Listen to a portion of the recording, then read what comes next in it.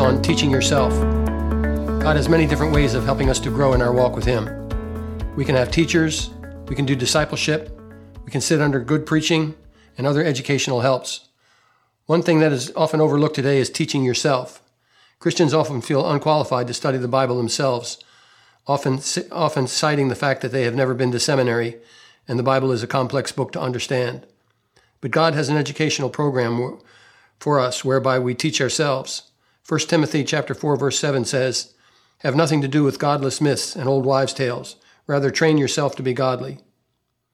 Jude verse 20 says, "But you, dear friends, by building yourselves up in your most holy faith and praying in the Holy Spirit." People in persecuted countries don't have the materials we have in the West. Plus, they don't have the freedom that we have and openness to meet. But the key is the teaching ministry is the Holy Spirit in any context. You don't have to be a Christian to know that Jerusalem is the capital of ancient Israel.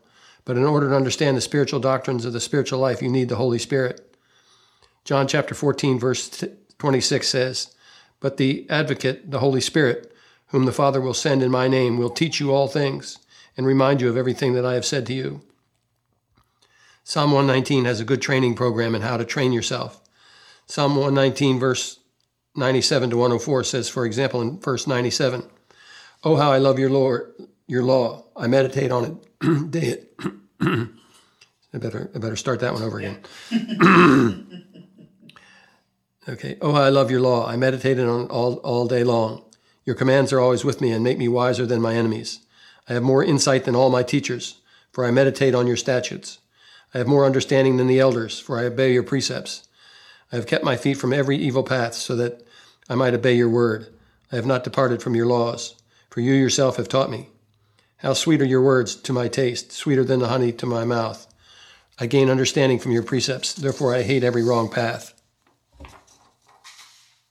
The psalmist says he knows more than all his teachers. How did he get that knowledge? The psalmist's educational program includes using meditation, verse 97, where he says, "Oh, how I love your law. I meditate on it day and night." In the context of our overly busy lives, we have lost the art of meditation, whereby we take a short passage of Scripture and focus on it, asking God to show us what the key is to learn from the passage under study. Meditation is an underused tool in the Christian tool bag. Christians are often turned off by the word meditation, the idea of meditation, because it's a central practice with several non-Christian religions. But in our context, it is not demonic. To meditate is a very biblical idea. Meditation implies a definite focusing of one's thoughts on something so as to understand it deeply. For example, from Psalm chapter 1, verse 2, "He delights in the Lord's instruction, and he meditates on it day and night."